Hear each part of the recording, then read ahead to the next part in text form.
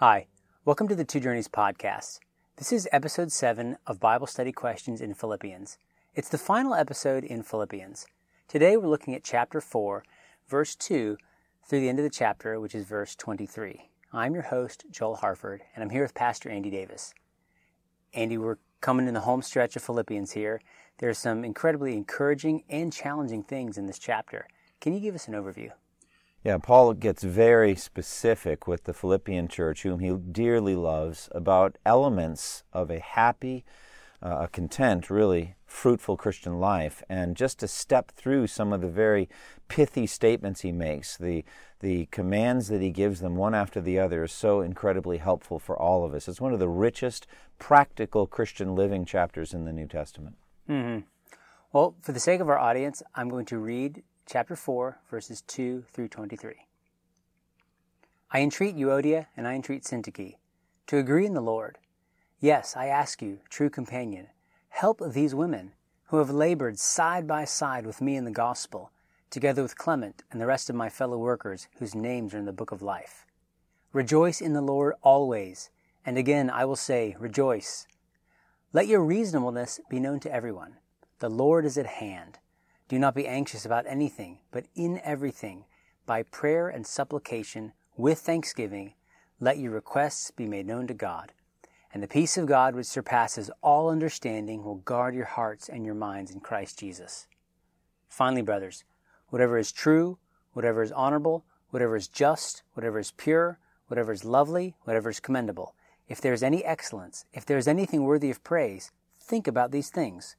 What you have learned and received and heard and seen in me, practice these things, and the God of peace will be with you.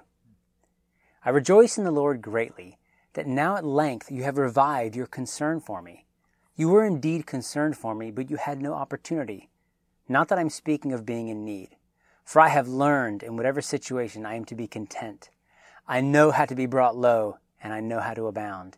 In any and every circumstance, I have learned the secret of facing plenty, hunger, abundance, and need. I can do all things through him who strengthens me. Yet it was kind of you to share my trouble. And you, Philippians, yourselves know that in the beginning of the gospel, when I first left Macedonia, no church entered into partnership with me in giving and receiving except you only. Even in Thessalonica you sent help for my needs once and again. Not that I seek the gift, but I seek the fruit that increases to your credit. I have received full payment and more. I am well supplied, having received from Epaphroditus the gifts you sent, a fragrant offering and sacrifice acceptable and pleasing to God. And my God will supply every need of yours according to his riches in glory in Christ Jesus. To our God and Father be glory forever and ever. Amen. Greet every saint in Christ Jesus. The brothers who are with me greet you. All the saints greet you, especially those of Caesar's household. The grace of our Lord Jesus Christ be with your spirit. So my first question to you, Andy, is how does this section teach us the principles for a joyful life in Christ? Well, I think one good way to sum up the consistent message of the book of Philippians is it really is an attitude book, having a mind or a heart state like that of Christ Jesus. And so this chapter just gives a lot of pithy commands, short commands, one after the other, about Christian contentment, about joy in the Lord, about prayer life. And in all of these things, if we put them into practice, we'll find ourselves being much more empowered, joyful, and fruitful in the Christian life. So I'm excited to just step through it with you. Now, what about discipleship? What do we learn here about Paul's approach to discipleship? Well, Paul is really wanting to pour into the Philippians. The circumstances of writing this whole epistle comes clear in this chapter, in that they had sent him money to sustain him while he was in prison. And so this really is a grand, exalted thank you note, but it's so much more than that. He really wants to speak into their actual church situations, the persecution they're facing there in Philippi, the internal divisions and factions, which we'll see a little of that with Euodia and Syntyche. And he wants to just speak to them as Christian disciples, to talk to them about the Christian life, and to establish in them, especially, as I've just said, heart attitudes that are going to be essential to their fruitfulness as Christians. So that's really of the essence of discipleship. I mean, he says very plainly, whatever you've learned or received or heard from me or seen in me, put it into practice. and the God of peace will be with you. That's a very bold statement, but that's what discipling is all about, especially with a mentor and somebody who is younger in the faith. The mentor is saying, the doctrine you've heard from me and the lifestyle you see in me, follow that. So that's the essence of discipleship. Mm-hmm. Put it into practice. So I do have some questions about Euodia and Syntyche. It seems like they were laborers. Paul loved them. They were faithful Christians, but they were having a hard time putting some of these things into practice, maybe having some fighting and division. Why is unity so important, both for internal church harmony and our witness in the world? Well, it's utterly vital. Jesus said, by this will all men know that you're my disciples, if you have love for one another. And we do not naturally love one another. We are naturally sinful. We do not naturally submit to the law of God. It says in Romans chapter 8, the mind of the flesh does not submit to God's law. Indeed, it cannot. And the second great commandment of God's law is to love your neighbor as yourself. This is the very thing we cannot do.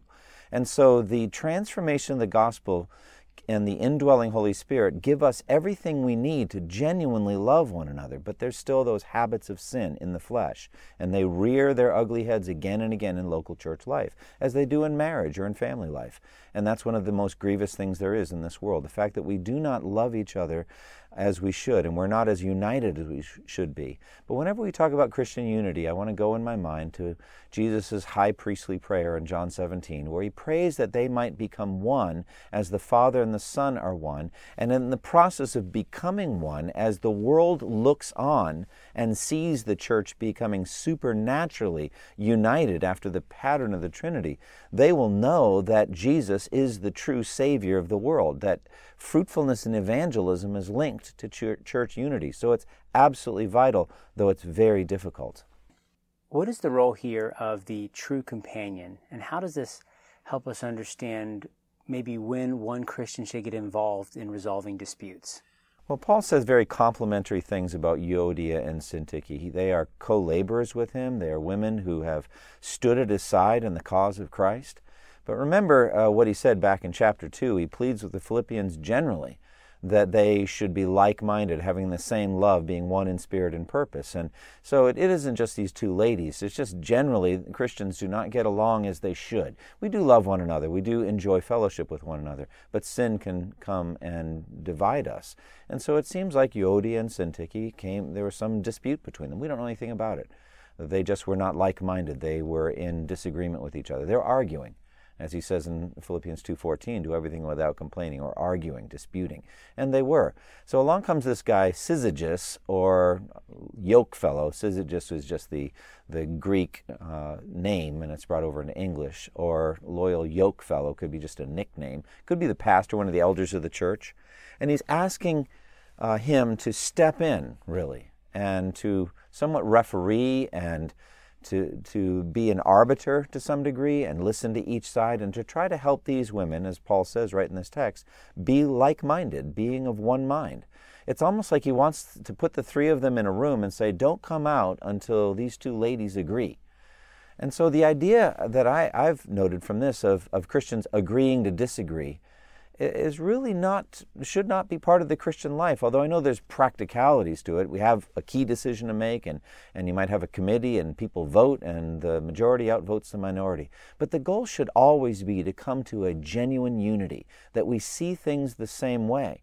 And so I think it could be that Euodia has one perspective and Syntyche has another perspective, and they each have a valid perspective, but they have deficiencies. And like a lock and a key, they need to work together. And so this Syzygus, or this yoke fellow, is supposed to come and help them appreciate one another and to listen to each other, and then as iron sharpens iron, be affected by one another and come to a genuine unity. That's the role. Now, you asked, when do we get involved? Sometimes you don't want to get involved in a dispute not your own. The book of Proverbs says, like a man who seizes a dog by the ears is a passerby who gets involved in a quarrel that's not his own. But that's talking about total strangers. And you see some guy in Walmart arguing with his girlfriend or disciplining his son, and it's like it's best to just pray silently and keep walking because you don't have any standing. But now here we're talking about the Christian family. They know each other, and they're part of the family, and we need to get involved. I want to go to verse 5 where he says, let your reasonableness be known to everyone. The Lord is at hand. Why is reasonableness such a powerful Christian attribute, and what would the opposite be? Well, one translation says gentleness, so there's a kind of a mildness here in mind. Reasonableness is, you could imagine somebody who's just losing their temper. They're really getting angry. And you could come and say, would you please be reasonable about this? It means the person's lost reason and they're becoming controlled by their emotions. So in any case, there's a sense of that mildness, that sense of that meekness and gentleness. And Jesus is one of the only adjectives, it may be the only adjective that I know of that he applies to himself, where he says, come to me all you who are weary and burdened, and I will give you rest. Take my yoke upon you and learn from me, for I am gentle, he says, and humble in heart. So when Jesus calls himself gentle, he says, you're going to find me easy as I come. If you come humbly and meekly as a broken-hearted sinner, you're going to find me to be a mild Savior, easy to approach. And so we should be that way with each other. We should have a gentleness or a mildness or a reasonableness in the way we deal with each other. And the reason he gives is that the Lord is near. So we should be mindful of the fact that God is with us at all times, that the Lord Jesus he never leaves us or forsakes us by the Spirit. And so because he's right there, we should be very reasonable or mild with each other. Do you think that's also an evangelistic emphasis, that the Lord is at hand? Because it says, let your reasonableness be known to all. Yeah, I mean that everyone would know you to be a reasonable person, a mild person. Jesus said, blessed are the meek, for they will inherit the earth. And there's that sense of mildness. You're not easily angered. You're not a bull in a china shop. And that everyone who knows you testifies that about you. But it does not in any way mean that you're a pushover doctrinally, that you're going to give up on orthodox convictions or on the issues of sin, that we're not going to be reasonable about sin. If someone's caught in a sin like homosexuality or addiction to drugs or spouse abuse or adultery, we're not going to be reasonable or mild about that. Those sins are destroying their lives and the lives of others. It doesn't mean that we're going to be harsh and angry at them, but I'm just saying we're not talking about being reasonable about truth and falsehood. We're just talking about being kind and gentle toward others, and that's just the way you're known all the time, not just with Christians, but with non-Christians alike. That's good. All right, let's talk about verse 6, because I think this probably hits every Christian and probably every human being on the face of the earth. Do not be anxious about anything, but in everything by prayer and supplication, with thanksgiving, let your requests be known to God. First of all, what is anxiety, and why is it so dishonoring to God? Anxiety is a churning fear that captivates the mind and heart, the emotions, about the future. It's always about the future. What is going to happen? And I think what it really is a very bad use of a good gift from God, which is imagination. We have imagination of what the future might be like, and we think about these things. But sadly, unlike its polar opposite, which is hope and anxiety are almost exactly opposites. Hope is a feeling in the heart that the future's bright, that it's something we're looking forward to. Anxiety is a dread in the heart that the future is dark and terrifying. Well, the reason that anxiety is such a dishonor to God is, first of all, it forgets that God's on his throne and that he loves us as our adoptive father and that he controls the future and that we have nothing to fear. And also, as I just said a moment ago, it's exactly the opposite of what he does want us to be thinking about the future, which is to be filled with hope. Faith is the assurance of things hoped for. We should be filled with good hope. And that means for the rest of our lives, even if we go through pain, if there's suffering in our lives, there's a good purpose to it. God is shaping and molding us and fitting us for heaven. So we should not be anxious about anything.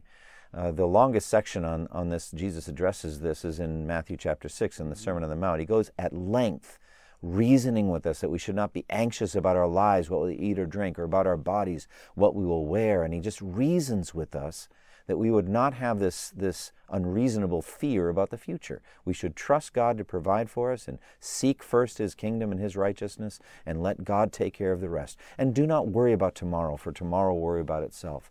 Each day has enough trouble of its own. So anxiety is a very great sin, and Paul fights against it here as Jesus does in Matthew 6.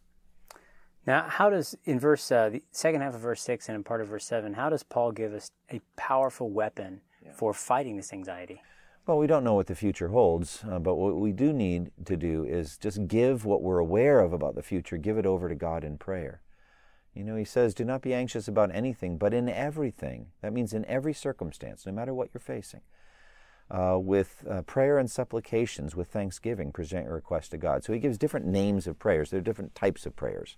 And so you could look at this kind of prayer, supplication and entreaty and prayer and request and all different language that people use for prayer. Paul does the same thing in Ephesians 6 where he gives different names of prayer. Mm-hmm. But I think the idea here is whatever type of prayer you want to do. It could be a prevailing kind of persistent widow type prayer where you're doing nothing but pray. You're on your knees and you're just working over a topic. It could be a very seriously ill child with leukemia or something like that, and you're going to be praying about this one thing for an hour. Or it could be the kind of prayer you just give up at a moment, like Nehemiah did in the presence of the king when he was about to make a request. You just utter a quick prayer up to God and then you go about your business. Both of those are fine. But he says, just give it to God in prayer. Take it to the Lord in prayer, like the hymn writer said. Just cast your anxieties on him because he cares for you, 1 Peter tells us. So that is a powerful remedy. There is something you can do about the topics that are making you anxious, and that's pray about them. I appreciate that. That's really helpful. Now let's talk about the peace of God. The peace of God which surpasses all understanding. I think many Christians have experienced this before from the ministry of the Holy Spirit. What is this?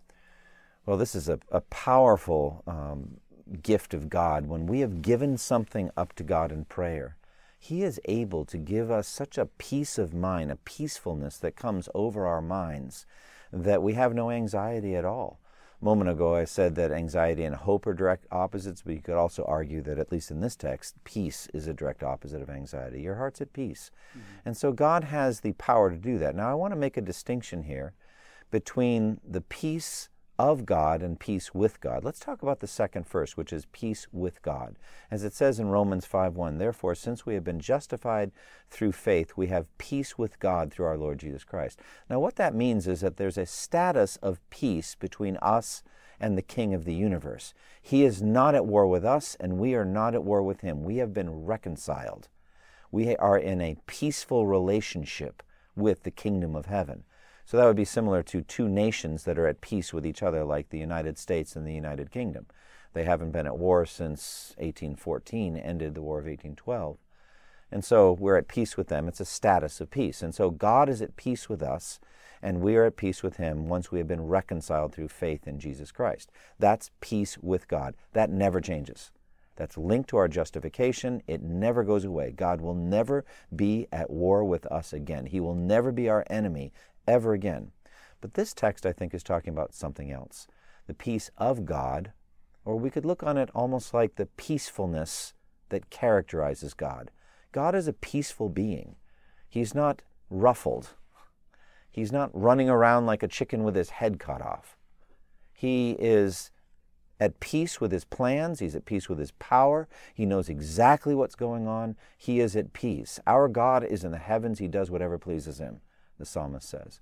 And so that is a sense of peacefulness that comes from confidence that God is on his throne. And that's a very powerful thing. And it comes and goes. Christians can sometimes feel that feeling of peacefulness, and sometimes they don't. But they are always at peace with God through justification. So here what it is that if you pray about something, you can give it up to him, and then little by little a peacefulness can come over your heart. Like when Jesus said to the wind and the waves, peace be still, and it got quiet like a mill pond. Yet your heart can get like that, and it will stand guard over you, or guard your heart and your mind in Christ Jesus. That's a powerful remedy to anxiety. Mm-hmm. Okay, let's talk about verse 8, where Paul gives this list, whatever is true, whatever is honorable, whatever is just. And he says, the list goes on, but he says, if there's anything worthy of praise, think about these things. So why is what we think about so important in the Christian life? Yeah, these are very, very important verses on the thought life of the Christian. You know, it's vital for us to have a pure mind. We're told we have the mind of Christ. Earlier in this book, in Philippians chapter 2, it says, have this mind in you, which was also in Christ Jesus. So we need to think pure thoughts. The mind of the flesh is death, but the mind of the Spirit is life and peace. And so we want to have a mindset that is honoring to God. God reads our minds and thoughts. Jesus read people's minds even while he was in the body on earth. And so Almighty God knows everything we're thinking all the time. And we do have control over our thought lives. We don't have control over temptations that flitter into our minds like flashes, flaming arrows, really, of temptation.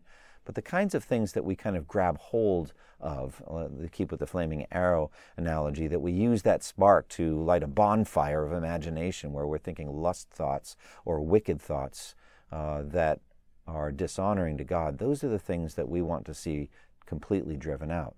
But what should our thought life be like? This is the greatest list in the Bible describing. There are many adjectives here. Whatever's true, whatever's noble, whatever's right, whatever's pure, whatever's lovely, whatever's admirable, if anything's excellent or praiseworthy, think about those things. Now, I could go through each one of those words, and they're all gems. But I try to think of each one in terms of Christ. Christ is pure. Christ is lovely. Christ is admirable. Christ is noble and praiseworthy and excellent. So these kinds of words are characterized by Christ. So and also we could say they characterize the Word of God. Mm-hmm. So there's such a close link between Christ and the Scripture. Either way, you can't lose. So that's one of the reasons I think memorizing Scripture is so good. Yeah. It will cause your mind to be dominated by the words you're memorizing, and you'll think about whatever's true, noble, right, pure, lovely, admirable, excellent, praiseworthy. So my desire is that each of us should have that kind of a thought life. Now, we're not going to be perfect in our minds and hearts, but we want by the Spirit to let our meditations be pleasing in God's sight. It reminds me of Psalm 1 where, David says, "Blessed is the man," and in verse 2 he says, "His delight is in the law of the Lord, and on his law he meditates day and night." Amen. Amen. Okay, what about verse 9? We already talked about the pattern of discipleship. Do you want to add anything to what you said earlier? Well, I think verse 9 is just a great verse for one-on-one discipleship. Also, it just shows the level of confidence that Paul has in his ministry.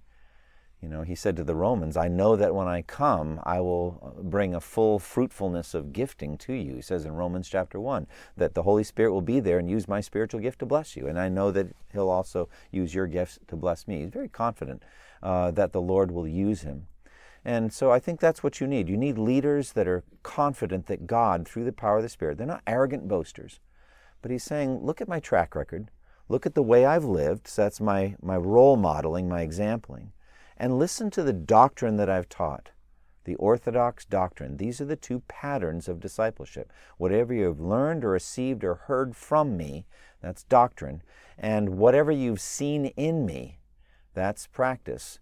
Put these things in your life. And then he says beautifully, the God of peace will be with you. The same idea of the peacefulness of God. So in other words, you're going to have a very peaceful, fruitful life if you imitate me and follow my doctrine. Mm-hmm. Okay, transitioning to verse 10, where Paul, he talks about the provision that's been provided for him. He says, "I rejoice in the Lord greatly, that now at length you have revived your concern for me. You were indeed concerned for me, but you had no opportunity." So what is he talking about here? Well, he's talking about money that they sent. I think that Epaphroditus, his messenger, or the Philippians messenger, brought a bag of coins. I mean, there wasn't electronic cash transfer back then. And so it was an actual physical journey with physical coins on roads with highway robbers. And so Paul says he risked his life to make up for the help you could not give me. And so there is this idea of the great courage of Epaphroditus. And so I picture them sitting in Paul's prison cell, and there's the bag of money on the ground, and Paul's writing a thank you note. And he's just saying, "I rejoiced greatly in the Lord." He has that past tense there, but I think it just means that when I saw Epaphroditus and then he told me why he was there, it just filled me with joy. So he's just so thankful that they have, he says, renewed their concern for him. It wasn't that they didn't have any concern, they just didn't have that opportunity. But now there was a chance for them to show their love for Paul, and he's thankful for it. Now, verse 11, I know it's been one of your favorite verses for the last several years. Yeah. He says, "Not that I'm speaking of being in need, for I've learned in whatever situation I'm to be content." Yeah. So what is Christian contentment?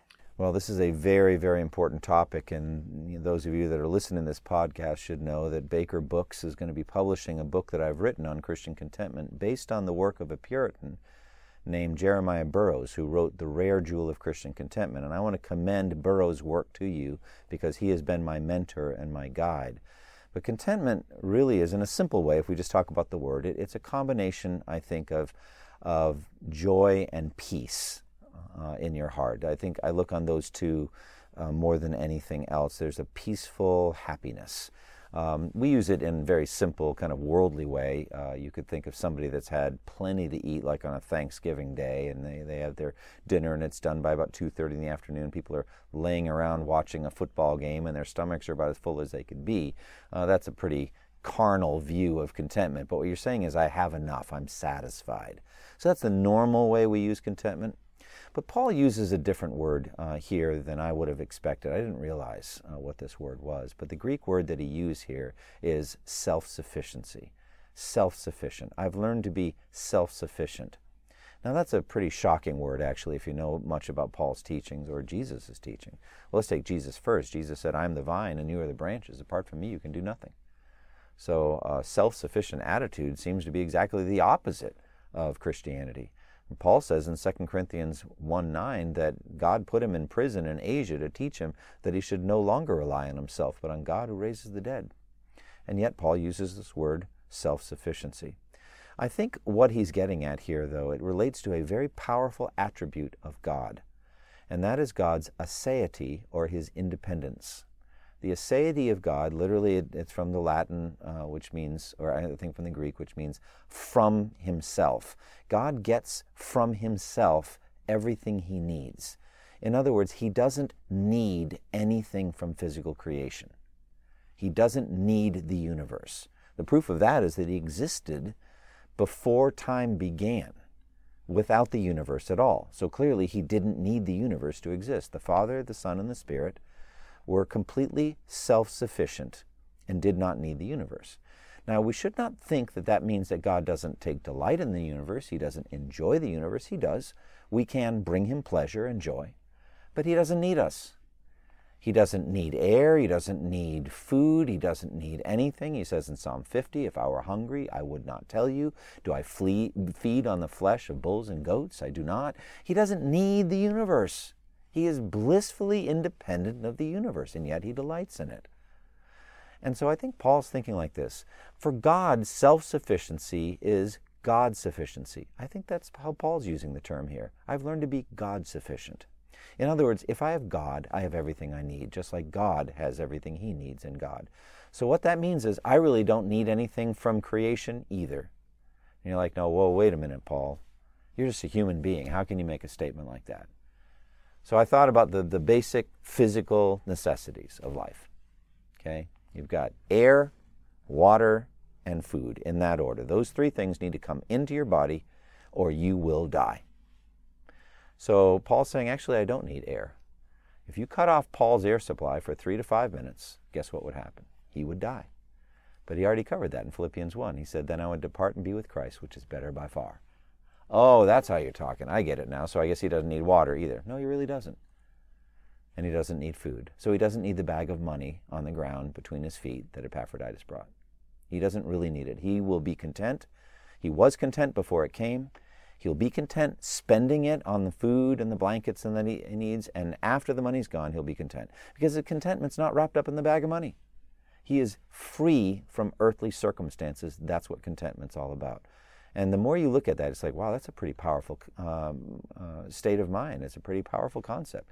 Yeah, what that means is you don't have to be noticed when you serve somebody. You don't have to be thanked or praised. You don't have to be rich. You don't have to do well in your profession. You don't have to be healthy. You don't have to have the cure for cancer. Your child doesn't have to survive. I mean, little by little, you start to apply it to everything. You're like, wow, I actually can find joy and peace independent of earthly circumstances. That's exactly what he's talking about here. That is incredibly powerful. That has been, I think, one of the most powerful things I've learned in the last 2 years studying this is that it's a secret. So let's talk about the word secret. Yeah. Because I just mentioned I learned it, or I am in the process of learning it. I shouldn't say I've learned it. I'm not a master. Me either. But it is a secret. It's something that eluded me for many years, and I think it eludes many of us. Why does Paul call it a secret, and how do we learn this? Right. I mean, what Burroughs points out, Jeremiah Burroughs that I mentioned, wrote Rare Jewel of Christian Contentment. He said the word secret tells us two things. First of all, it's not automatic. It's not a given that Christians will have it. Actually, I think most Christians live most of their lives without displaying Christian contentment. I know that I have many, many times been discontent. And so it is possible to be a born-again Christian, a believer, and to be indwelt by the Spirit and be discontent. I've proven it, sadly. And so have we all. So the fact that it's a secret to be learned means that it's not part of the original equipment. It's something you have to actually gain by experience. It's a learning not in books, although the book, the Bible and Jeremiah Burroughs' book or my book can help us learn some principles. You have to live through any and every situation. You have to learn how to be in suffering and in prosperity. You have to learn by experience how to display this kind of Christian contentment. So it's a secret to be learned. But then the good news is Paul says he's learned it. He actually has learned how to be content. Now, one of the great dangers of writing a book on a topic, people think you're the expert. I am not the expert on Christian contentment. There are many brothers and sisters that are far better than I am at this, and I'm not claiming, as Paul had, to have learned. I want to learn it, though. That's my eager yearning. So that's what I think the word secret means. Mm-hmm. Do you think his night in the Philippian jail with Silas had anything to do with him learning the secret? Oh, that's one of the great displays of Christian contentment in history. I would say behind the cross, it's the second greatest display of contentment that you will find in the Bible. Paul and Silas were arrested and beaten and thrown in a Philippian jail. Their backs were bleeding. They were in the dark. They were in a stinking prison surrounded by other prisoners who were clearly not, I would guess, believers at all. They were pagans who were seething with rage, or they were in pain. The stench must have been horrible. I think when you think about the five senses, there was nothing pleasurable coming in any of their five senses. And so what do they do at midnight? They break out in song. They start praising God, and they're worshiping God, and they're singing, and all the other prisoners were listening to them. And it was such a remarkable thing that God was moved by his sovereign power. He sent the most astonishing surgical strike earthquake in history that caused the prison doors to fly open and everyone's chains to fly off, but no one was killed and no one escaped. The Philippian jailer runs, and he's about to kill himself because he assumed that all of his prisoners had escaped. And out of the darkness comes the Apostle Paul's voice, saving his eternal soul. I think he was hanging over hell as he was drawing his sword to fall on a sword. And Paul cries out from the darkness, "Don't harm yourself, we're all here." And calling for lights, the jailer rushes in and falls trembling before them, hauls out Paul and Silas, and begs them to the question, "Sirs, what must I do to be saved?" And they gave that timeless answer, "Believe in the Lord Jesus and you will be saved, you and your household." And so that's just an incredible display. I would say, Joel, the rest of my life, that's my goal, short of obviously Christ on the cross. The picture of Paul and Silas in the Philippian jail, that's the most perfect heavenly contentment you can ever experience here on earth, because you're getting nothing of value coming in from the earthly scene, and yet you're filled with joy. Yeah, I love that account. It's incredible. And specifically to connect that to the letter with Philippians. Yeah, and so, I mean, as he's talking about contentment, he said, "I've learned to be content in any and every situation, well-fed or hungry, living in plenty or in want." And, he does all this, and Burroughs gives a fantastic definition of Christian contentment. And I'm not going to unpack it, except I'll make a few comments on it, but I want to just commend Burroughs' book and also mine, which is coming out early next year. But he says Christian contentment is that sweet, inward, quiet, gracious frame of spirit that freely submits to and delights in God's wise and fatherly disposal in every condition. So I just take that definition and break it into three parts. First, that Christian contentment is a frame of spirit. It's an attitude. It's a demeanor, a heart state. And he uses four adjectives to describe it: sweet, inward, quiet, gracious. So it's a sweet frame of mind as opposed to bitter or sour. A bitter person, I think, is unforgiving. They're looking at the past with bitterness. Somebody's hurt them or some bad thing happened and they just can't forgive this person, or they can't forgive God. They actually can think that way. They're bitter. Or sour, a sour disposition. Somebody who's pessimistic, like Eeyore in Winnie the Pooh.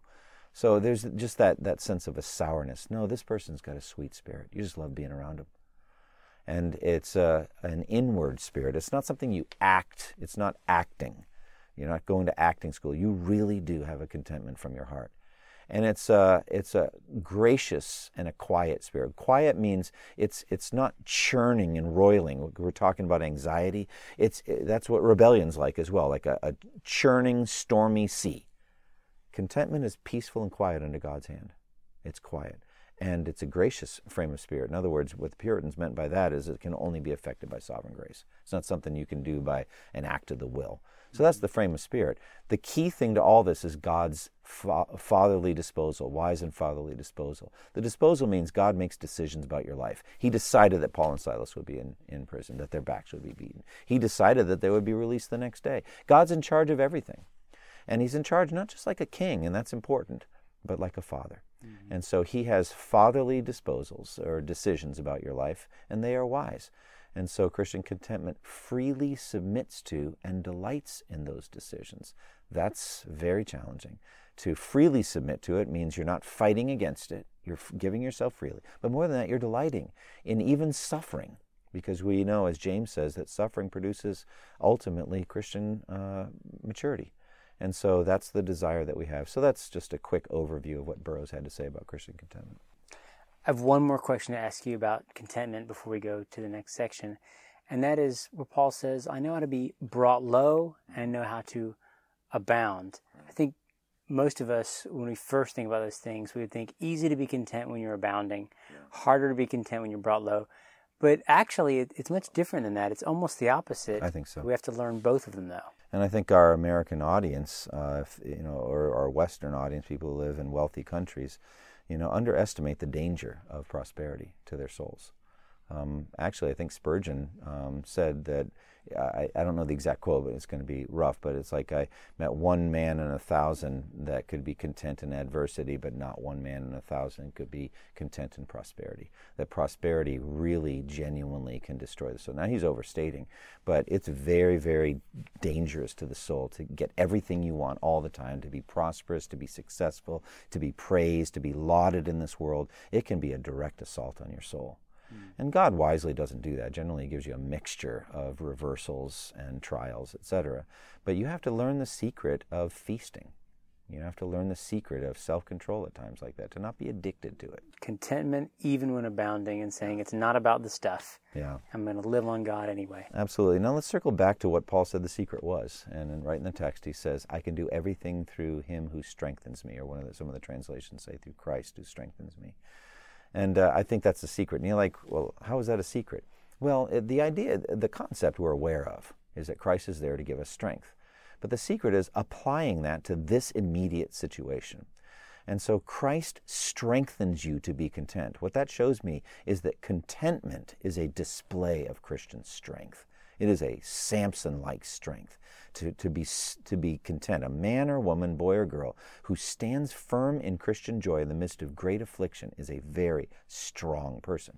Conversely, grumbling, complaining, whining, shirking your duties because you're going through such a hard time, that's weak. That's weakness in the Christian life. I don't want to be that way. So he says, I can do everything through him who strengthens me. That's the secret of Christian contentment, is the invisible Lord Jesus through the Spirit strengthening us in the inner person. I love it. Now, let's talk about verse 14 and on.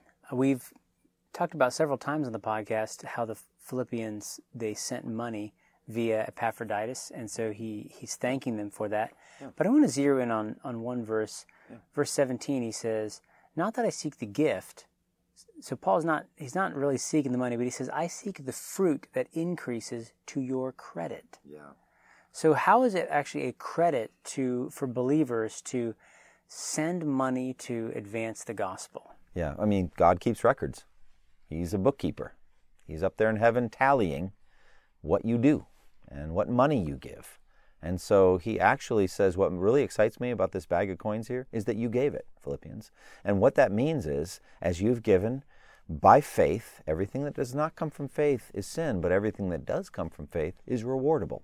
It's like gold, silver, costly stones that's tested by fire. And so he's really talking about eternal rewards here. God is a record keeper. And as Randy Alcorn said in his book, Money, Possessions, and Eternity, talking about money, you can't take it with you, but you can send it on ahead. And the way you send it on ahead is by giving it away by faith. And so that's what he's excited about. It's what's credited to their account, what God has written down, that they were generous in supporting a Christian missionary, a Christian apostle.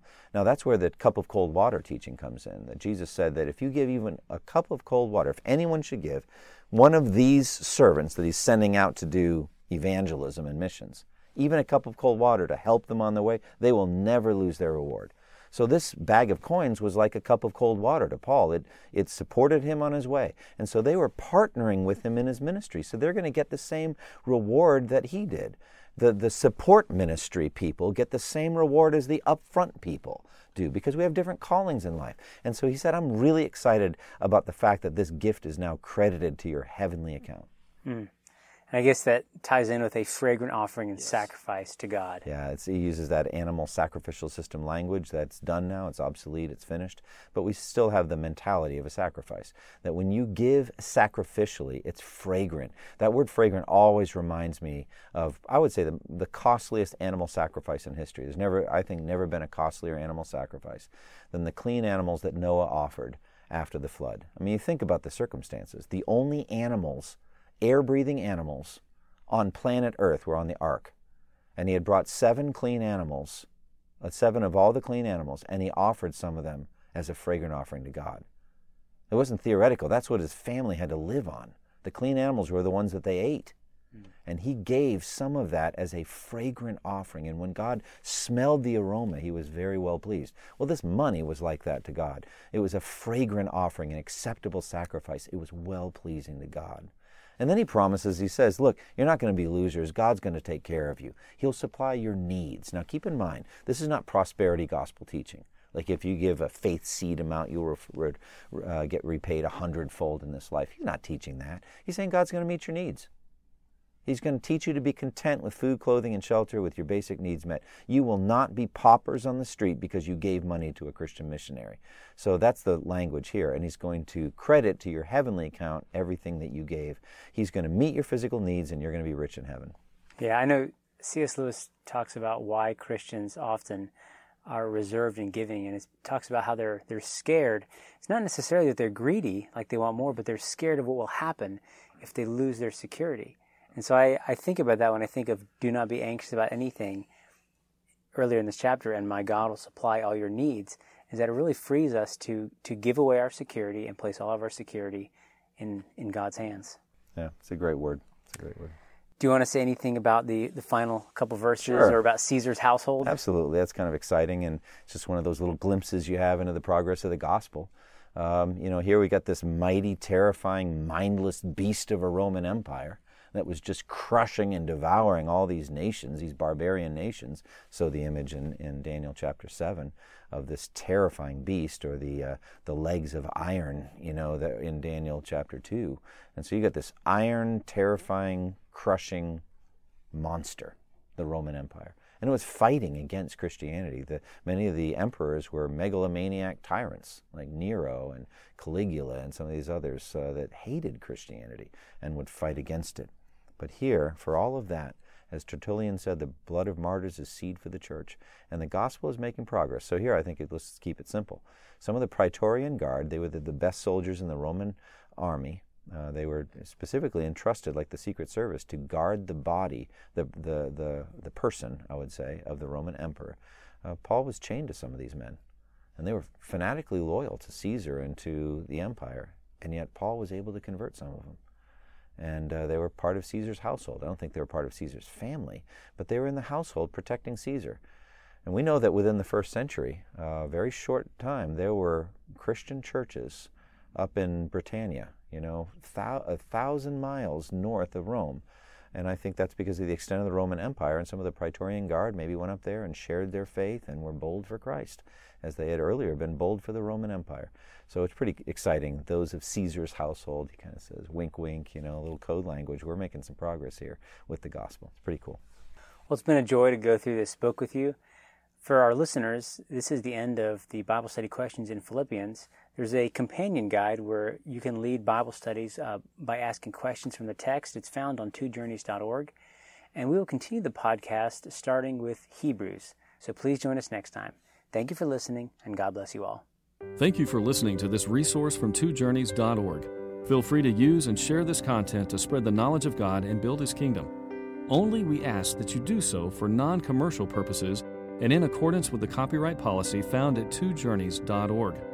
Two Journeys exists to help Christians make progress in the two journeys of the Christian life, the internal journey of sanctification and the external journey of gospel advancement.